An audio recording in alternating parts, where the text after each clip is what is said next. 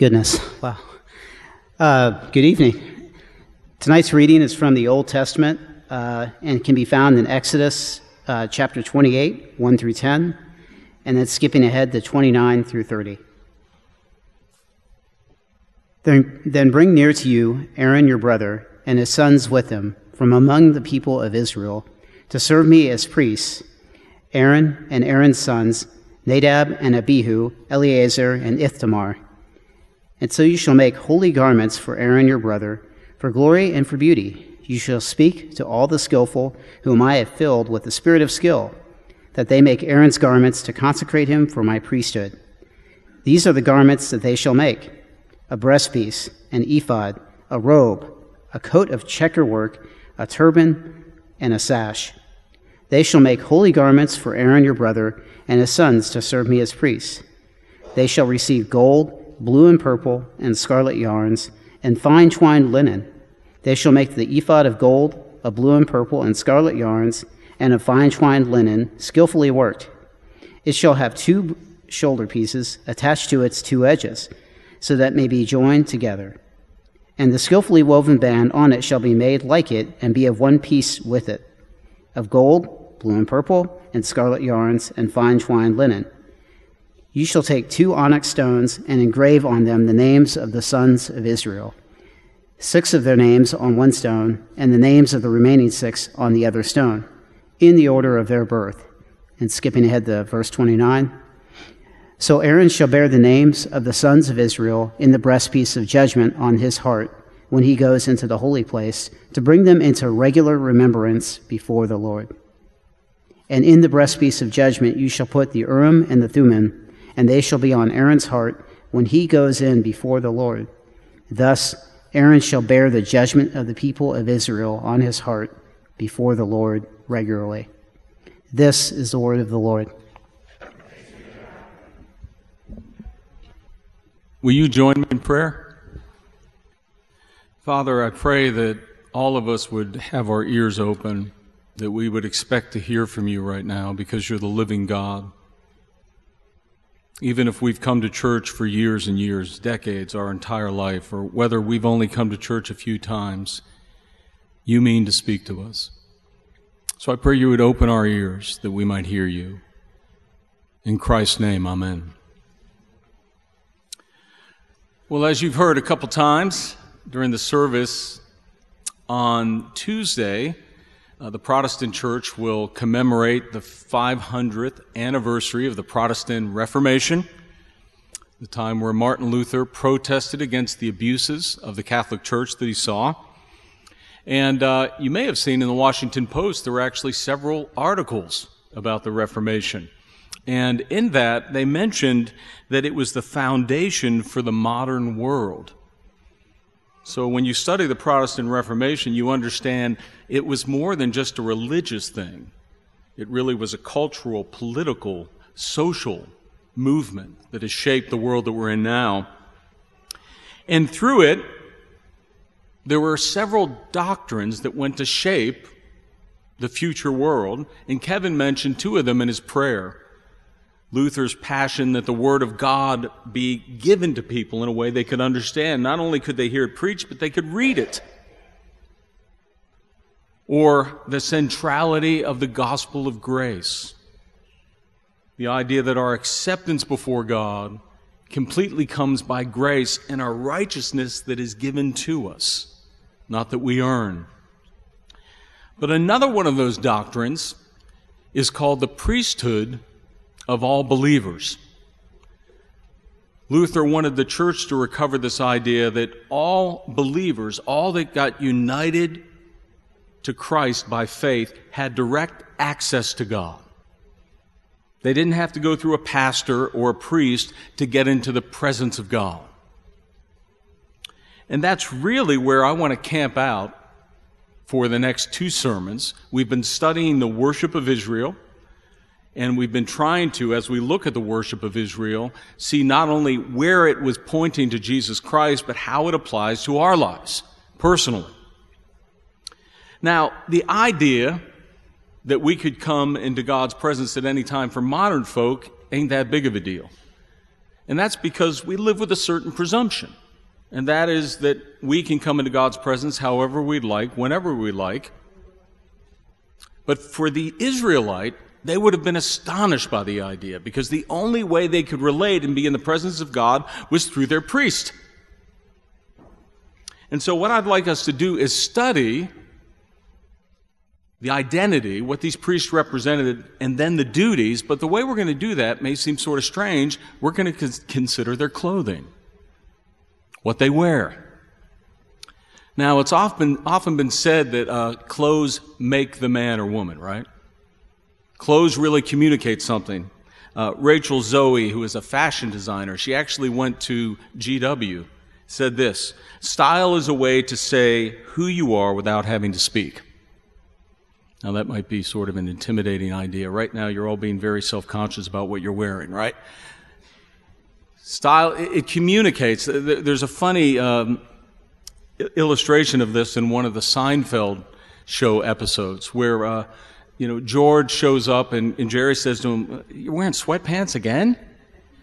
Then he says, you know what sweatpants mean? You're telling the world, this is what he said, wait, you know the message you're sending out to the world with these sweatpants. You're telling the world, I give up. I can't compete in normal society. I'm miserable, so I might as well be comfortable. Or one of the scholars that actually writes quite a bit about clothing and fashion, Malcolm Barnett, said that fashion really outlines roles, rules, rituals, and responsibilities. I mean, it's a big deal, clothes. And I like that last thing because it gets at what the clothing meant to the high priest and the people of Israel. So let's take a moment and look at that. And as we do, I want us to look at three things. The clothing of the high priest, the clothing of the great high priest, and then the clothing of the priesthood of believers. So let's do that. First, we'll start with the clothes of the high priest. Now, clothes often reveal someone's job. You see someone with boots and an orange hat, it's likely they're in construction. You see someone with a belt and they've got handcuffs and a flashlight and a gun holster, likely they're in law enforcement. Clothes can tell what people do. But before we look at the clothes of the priest, I want to remind you what they did. The first thing the priests did were to act as mediators, go-between before God and his people. They represented the people to God and God to the people. That's what the priests were. Now, all the priests had to come from the tribe of Levi. We'll get back to that in a second. But thirdly, and really importantly, there were no self-appointed priests. You could never appoint yourself as a priest. In fact, we saw that in verse 4 where God said, he instructs Moses, tell Aaron and his sons that I will ordain them. And the same principle happens in the Protestant church. There are no self-appointed pastors. There shouldn't be. There are no self-appointed elders or deacons or deaconess. The idea is, as God moves through the congregation, there is also spiritual authority that is confirmed from God, not just from the individual. And so to confirm this, God wanted the ordination of the priest to be very public. He wanted the folks to know, I am the one that has called these people, and they're representing me to you. He would anoint them. He would anoint the clothes. They would be ordained before everybody. And then God would tell his finest designers, to all the skillful whom he had filled with the spirit of skill. By the way, this is a great we could hive off right now and have a sermon about why gifts and skill matter in vocation. They mattered to God. He didn't just say, anybody that feels like sewing, come forward. He said to the skillful, and those gifts were given by the Spirit. He had them design this clothing, and the high priest was the best dressed man in Israel. He was supposed to be. And his outfit was one of a kind. You can say, hey, where can I order mine? Because it was a one-of-a-kind thing that God had commissioned for a purpose. Now, I've included here an image of that, and in commemoration of Halloween, we have the headless priest, the headless high priest. But here, so you can look a little bit at the clothing. First, there was a turban. And on that turban was a diadem, a plate that said, Holy to the Lord. After that was the ephod. That's that thing that looks like sort of an apron that would go down, a long sleeveless vest, and it was attached with shoulder straps, and on there were 2 stones where the 12 tribes of Israel were inscribed on the shoulders. And then on that ephod, you'll see that there was that, I liked what it said in the text. It was like a checker. Where was that thing? I'm looking. Does anybody see it to help me out here? Thank you. Verse 4, these are garments. Yes, a coat of checker work. A coat of checker work there, this breastpiece. And there were 3 rows of 4 stones, and each stone represented one tribe of the tribe of Israel with these precious gems. And we're going to get into this over the next 2 weeks. Underneath that, there was a robe, and there was also a long white seamless tunic. So God is basically, commanding what the priest is going to wear all the way down to his underwear. This is how important this clothing will be. And in verse 5, we're told it was made of gold, blue, purple, and scarlet yarns and fine twisted linen. Where did we see those colors before, for those of you that have been here? Anybody remember? Tabernacle. Thank you. Tabernacle. That's right. And so when you would look at the priest, he looked like he belonged there, but more so, he was like a mini tabernacle. He was like a walking, talking tabernacle. And there are 3 things we're told in the passage that his clothes were meant to preach to the people. The first thing was holiness, verse 4. I want you to make holy garments. Now, holy means to be set apart, and of course, his turban said holy to the Lord. So anybody that saw him would understand holiness is a big deal. And he was supposed to model obedience, but also maintain it. Model obedience in the community, but also maintain it. And this is where we get back to the origin of the priest and the tribe of Levi. And I'm going to illustrate this actually through the story of the Lord of the Rings. Now, in the Lord of the Rings, there's a group of men that are called the Mountain Men.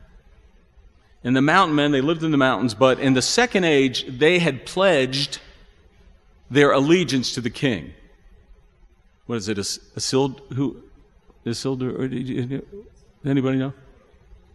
Y'all are quiet. Thank you. Kyle, thank you for not being Presbyterian. No, who was that? That was Dan. Thank you. Yeah, speaking of. So he had pledged his allegiance to that king, but when it came time for fighting, they broke their oath. In fact, another name for them are oath breakers. And so the king cursed them and said, may your soul never be at rest. And so they were these sort of like ghost figures.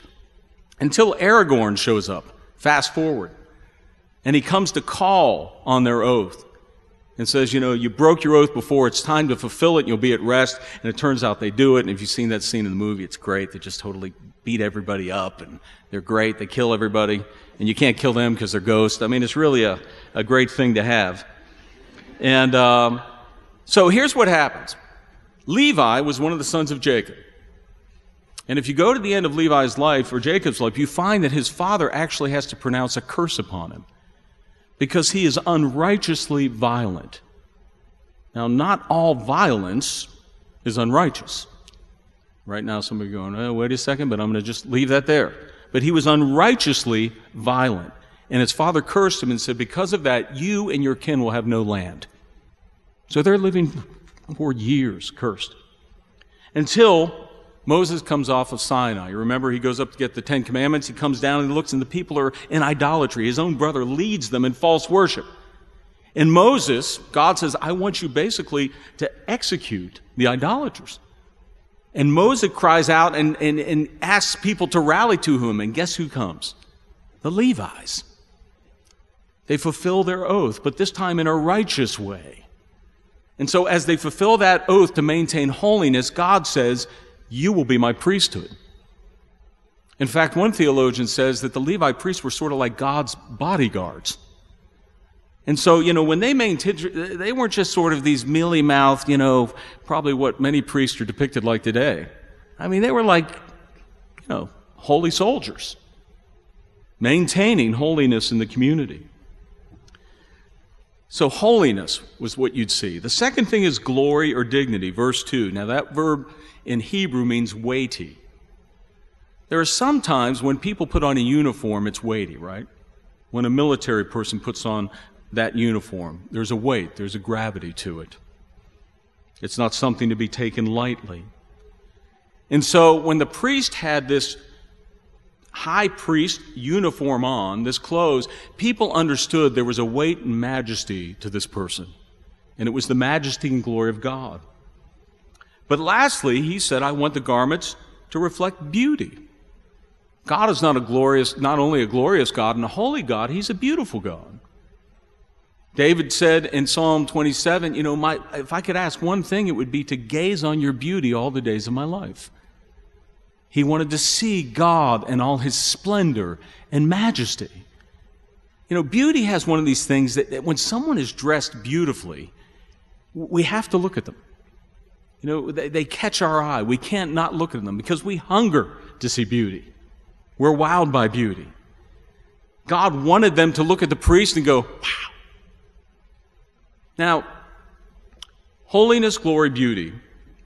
We have a first-hand account of what it was like to see one of these high priests. And it was in the 2nd century before Christ, 2nd century BC. Let me read it to you. Their appearance makes one awestruck and dumbfounded. A man would think he could come out of this world into another one. I emphatically assert that every man who comes near the spectacle of what I have described will experience astonishment and amazement beyond words, his very being transformed by the hallowed arrangement of every single detail. That's what it was like to see this high priest. There was only one problem. While on the outside the high priest had that ability, on the inside he didn't. Because the high priest was a sinner, just like you and I. The high priest didn't have the power to transform those that he looked at. As you go through the history of the priesthood, it gets pretty depressing. The first high priest, Aaron, leads the people in false worship.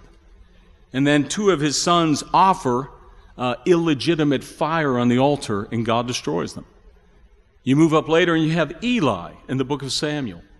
His sons are so immoral, they're actually sitting, where the tent entrance, and they're seducing women. And as you move down the line, you find the priesthood finally breaks down, and it's one of the main reasons that people are led into exile by God. The clothes couldn't make the man. The clothes couldn't transform. There's a picture of this in the book of Zechariah, where Zechariah has a vision of Joshua the high priest.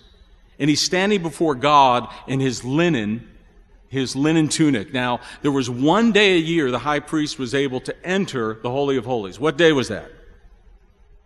Day of Atonement, you're right. But on that Day of Atonement, he was required just to wear his linen tunic. This white linen tunic, and it was supposed to represent righteousness before God. So there he is, basically bare before God, but righteous. And so Joshua is in this vision appearing before God, but his tunic is filthy. Actually, the word that's used is human excrement. I mean, that's gross, right? He is filthy and stinky with his own sins and the sins of the people. And then Satan approaches the throne and says, he begins to accuse him. And what we're told is the Lord then says, he rebukes Satan and says, I want you to bring this priest a new robe, a white robe. Now, how in the world is he able to do that? Because the sins are real. Well, that moves us into the second part, the clothing of the great high priest. We've been learning, as we studied Israel's worship, that the high priest did for Israel what Jesus Christ does for believers in heaven.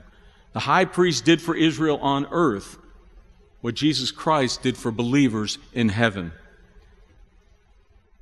The high priest was the shadow. Jesus Christ is the real thing. And he performs this by filling 3 offices, the prophet, priest, and king. Jesus is the ultimate. See, part of the issue was this. In the Old Testament, you would have a good priest, but then you'd have a lousy king. Or you'd have a good king, or you'd have a lousy prophet. It was never, you never had 3 that lined up in a row. You can never hit the jackpot because there's always sin. And so when Jesus comes, he fulfills all of those. And since we're focusing on the priest, there are a few ways he does that. First of all, he is the faithful high priest. You see, priests often fell into temptation, but more so, on the Day of Atonement, the high priest didn't just offer a sacrifice for the Israelites, he had to offer a sacrifice for himself, because he was a sinner. Right? And so the sacrifices would have to go on and on and on. Now, Jesus Christ didn't wear a high priest clothing outwardly. He didn't need to because he had it inwardly. He was holy inwardly. And when he offered his sacrifice, because he was sinless, it wasn't for himself. It could be just for the people. He was giving his life as an atonement for sinners like you and I. He was the substitute sacrifice. But more so, we're told because he knew what it felt like to be tempted. I think this is so important. Think about what it feels like for you to be tempted in that one area that just really gets you. That one area over and over of your life that causes other people pain, causes you pain, it dogs you. And what it's like to be in that place. I mean, it's wrenching. Some of us have struggled with these things for decades. We weep, we moan, we groan. And we're told that Jesus, as a high priest, doesn't go, "Oh, come on, get it together." He sympathizes because he knows what it's like to run the gamut of temptation all the way to the end. But he didn't sin. You have a high priest that can sympathize more than anybody of what it's like for the struggle you're having right now. But he's also a righteous high priest. As I said, on the Day of Atonement, the high priest would wear his linen, but he wasn't really righteous. Now, on the Day of Atonement, the day that Jesus Christ was crucified, the Gospel of John tells us that the soldiers took his clothing. Remember, they put a purple robe around him. They took his clothing and they divided it, except for one thing, his white linen tunic. It was seamless, and they thought, well, let's not rip that thing. But they still stripped him of it. But even as Jesus was stripped of his tunic and he was crucified, in his naked glory, he was holy and righteous. He was the radiance of God and the glory of God, the holiness of God, the beauty of God. Even to the world, he was a sinner. He was a blasphemer. As Isaiah said, he would be so hideous we couldn't even look at him. He still was the righteous one. We're told he who had no sin became sin for us so you could be the righteousness of God. You could be seen as righteousness. And that if anybody sins, we have an advocate in heaven, Jesus the righteous one. A good defense really makes a difference. You get a lousy defense, you may end up in jail. A good defense could get you off. Jesus gives the best defense. Because when you go before God, he's not, in the end, when people stand before God, there's going to be two scenarios. One's going to be a scenario of people trying to defend themselves and be their own priest, plead their own case. Have you ever seen someone keep trying to defend themselves when they know they're wrong and guilty? It's pathetic. It's sad and pathetic. For some people, that will be the case. But for others, they'll find Jesus Christ pleading his righteousness in their stead. The high priest who pleads, my righteousness, Father. He's a high priest that presents us before God. And he's constantly doing that. There's never a day where righteousness is not associated with the name of a believer in Christ. There's not a day. But lastly, he's a forever priest. Jesus did not come from the line of Levi. That was important because the line of Levi was corrupted. He actually came from a kingly line, Judah, but even going back, he came from the order of Melchizedek. Now, Melchizedek is this sort of mysterious figure in the Old Testament. Abraham's coming back from from a battle, and he's met this one king, and he meets this royal priest in the middle of nowhere. And we don't know much about him. We don't get where he's from or his lineage or anything like that, but Abraham bows to him. And he blesses Abraham. And by doing that, Abraham is saying, you're greater than me. What's the point here? The New Testament will say that Jesus is in that order. Melchizedek is, in a sense, an eternal priest in the impression that he gives. And so Jesus Christ, as a high priest, is constantly interceding. Let me ask you this simple question. If you're here and you believe that Jesus is alive, if you believe that Jesus is resurrected from the dead, do you believe that he is constantly, that he lives to pray for you? Because that's what the book of Hebrews says, that he lives to intercede. He was resurrected to pray for you. That's how important prayer is. Of all the things that could say that Jesus is doing up in heaven, he is praying for you, the Son of God. You know, sometimes Presbyterians joke and we say if we really need a prayer answered, we're going to ask a Pentecostal. You know, have someone that really seems to have prayer, have faith. But all of us kind of do that, Maybe you're not even a Christian here and you're like, man, I'm really desperate. I'm going to call that person I know that seems religious. Or you're here in the congregation and you're like, I'm going to get this person to pray for me. But because when they pray, you ever prayed with those people and they just pray with faith? And you're always like, man, I want to get them to pray for me. That's Jesus praying for you. But now let's move into the clothing of the priesthood of the believers to conclude. Now, the New Testament says that when you join yourself in faith to Christ, he dresses you. You become clothed in Christ. You become clothed in the glory, beauty, righteousness of Christ. But what does that clothing mean? The Apostle Peter gives us a little bit of an insight. Listen to this. But you are a chosen race, a royal priesthood, a holy nation, a people for his own possession, that you may proclaim the excellencies of him who called you out of darkness into his marvelous light. Once you were not a people, but now you are God's people. Once you had not received mercy, but now you have received mercy. Couple things to close, significant about the clothing that believers wear, the priesthood of all believers. First of all, it's esteem. He says, chosen, royal priesthood. Anybody here come from royalty? Anybody here come from royalty? Now I'm going to do this. Any Christians here? You should have raised your hand. You come from royalty. It was a trick question. You come from royalty. You're a chosen person. You're the chosen race. You are God's royalty. And that has a lot to do with our perspective. I think a lot of times I can fall into being a Charlie Brown Christian. And maybe that's you. You just feel like you kind of have this perspective that, other people, they're chosen and favored, but not so much me. Things don't go so well for me. There's this funny Peanuts cartoon where Lucy and Linus and Charlie are laying on the ground looking up at clouds. And Lucy says, "What do you see, Linus?" And Linus is like, I see a map of the Caribbean. I see this sculptor from this great artist.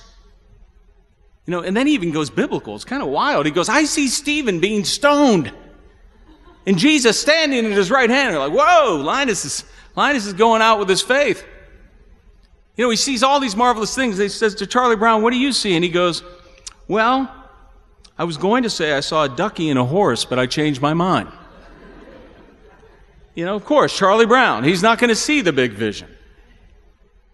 Is that you? When you pray and you think about your life, you're like, I'm the ducky and the horse. And I'm not even sure about that. Stop thinking that way. It's not you.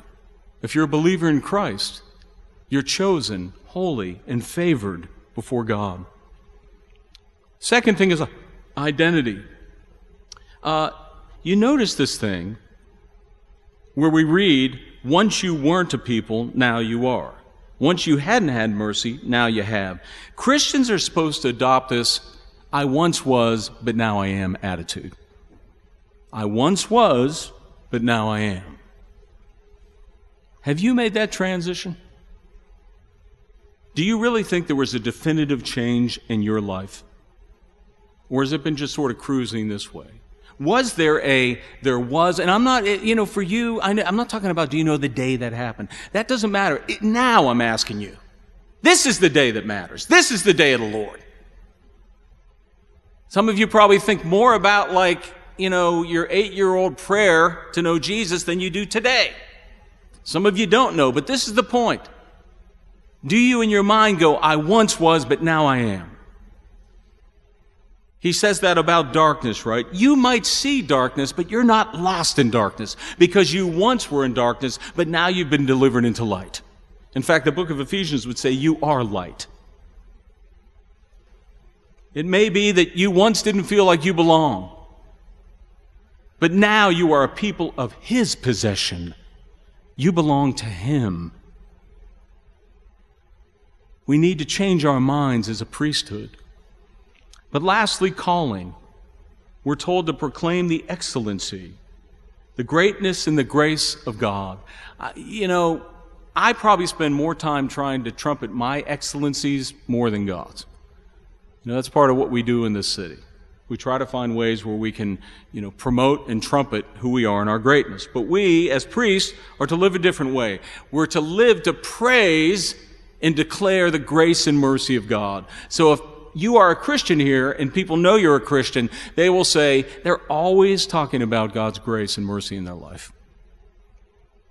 They're always talking about that more than the issues that they're about or the theology they really dig. That's what they talk about. That's when they seem to get quiet. That's when their eyes seem to well up. That's when they seem to get soft. That's when they seem to get beautiful to me. Talking about the grace and the mercy of God. And that, of course, leads us to live as a holy nation. Peter frames his little discussion by saying, put away envy, put away malice, live in a way where the world actually goes, wow. This is what the priesthood is. And you know something? As priests, we have a role not only to maintain that holiness in our own lives, but also in the community. Now, maybe you're not going to go after someone with a sword. You may go after them with the sword of the Word, the Spirit. We need to help one another maintain holiness in this community. So the first thing we learn about the priesthood and about clothing is pretty simple. You could not be dressed any better than you are now. If you have faith in Christ, you could not be dressed any better than you are right now, and you never will. Silly little thing I do. Every now and then, when I put on some nice clothes, and if I'm feeling handsome, okay, I'm feeling, or maybe, I have to put on my preacher's robe for some reason. I don't really do that much, and don't ask me to.